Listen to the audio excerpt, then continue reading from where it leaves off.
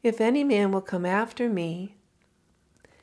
If you have a Bible, please turn to Matthew chapter 16. Today we're going to look at verses 24 to 28.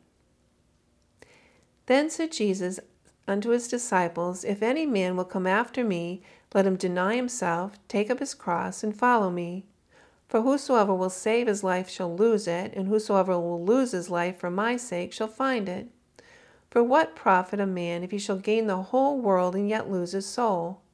Or what shall a man give in exchange for his soul? For the Son of Man shall come in the glory of his Father with his angels, and then he shall reward every man according to his works. Verily I say unto you, there be some standing here which shall not taste death, till they see the Son of Man coming in his kingdom. Jesus gives us 3 criteria for coming after him. If any man will come after me, let him deny himself, take up his cross, and follow me. To deny means to refuse to grant, no to self. If any man will come after me, let him deny himself. Yes, we can deny ourselves because we are no longer obligated to obey self, the flesh.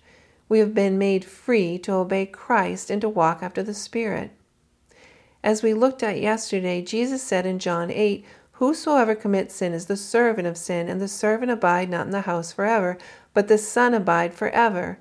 If the Son therefore shall make you free, you shall be free indeed. In Christ we have been made free from sin, free from being servants of sin. No one has a free will. We are either obeying the flesh or obeying the Spirit. It's one or the other. Think about it. Why would you freely choose to do something you really don't want to do? Why would someone choose to do something that hurts themselves? Galatians 5:17 says, For the flesh lusts against the Spirit, and the Spirit against the flesh. These are contrary to one another, so that you cannot do the things that you would. Why can't we do the things that we want to do?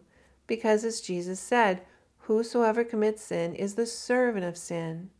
But if the Son therefore shall make you free, you shall be free indeed. Christ has made us free from being servants of sin to becoming servants of Christ. We are to deny self because we can deny self.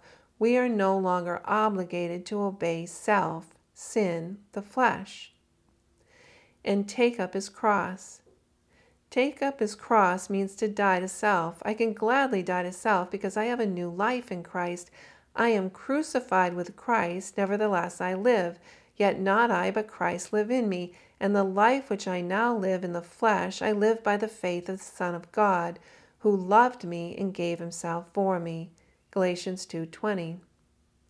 And follow me, for whosoever will save his life shall lose it, and whosoever will lose his life for my sake shall find it.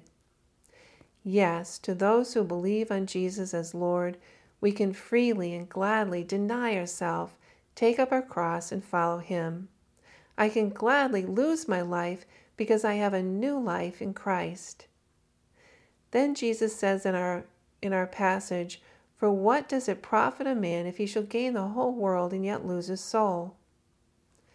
Are you seeking first the kingdom of God, or are you seeking after the things of the world?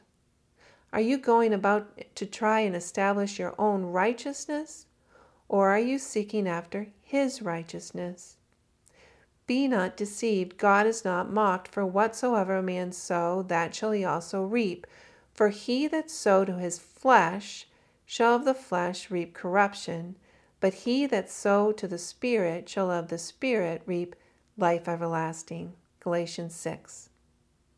As Jesus said in John 10:10, the thief come not but to steal and to kill and to destroy. I am come that thou might have life, and that they might have life more abundantly. If any man will come after me, let him deny himself, take up his cross, and follow me. For whosoever shall save his life shall lose it, and whosoever shall lose his life for my sake shall find it.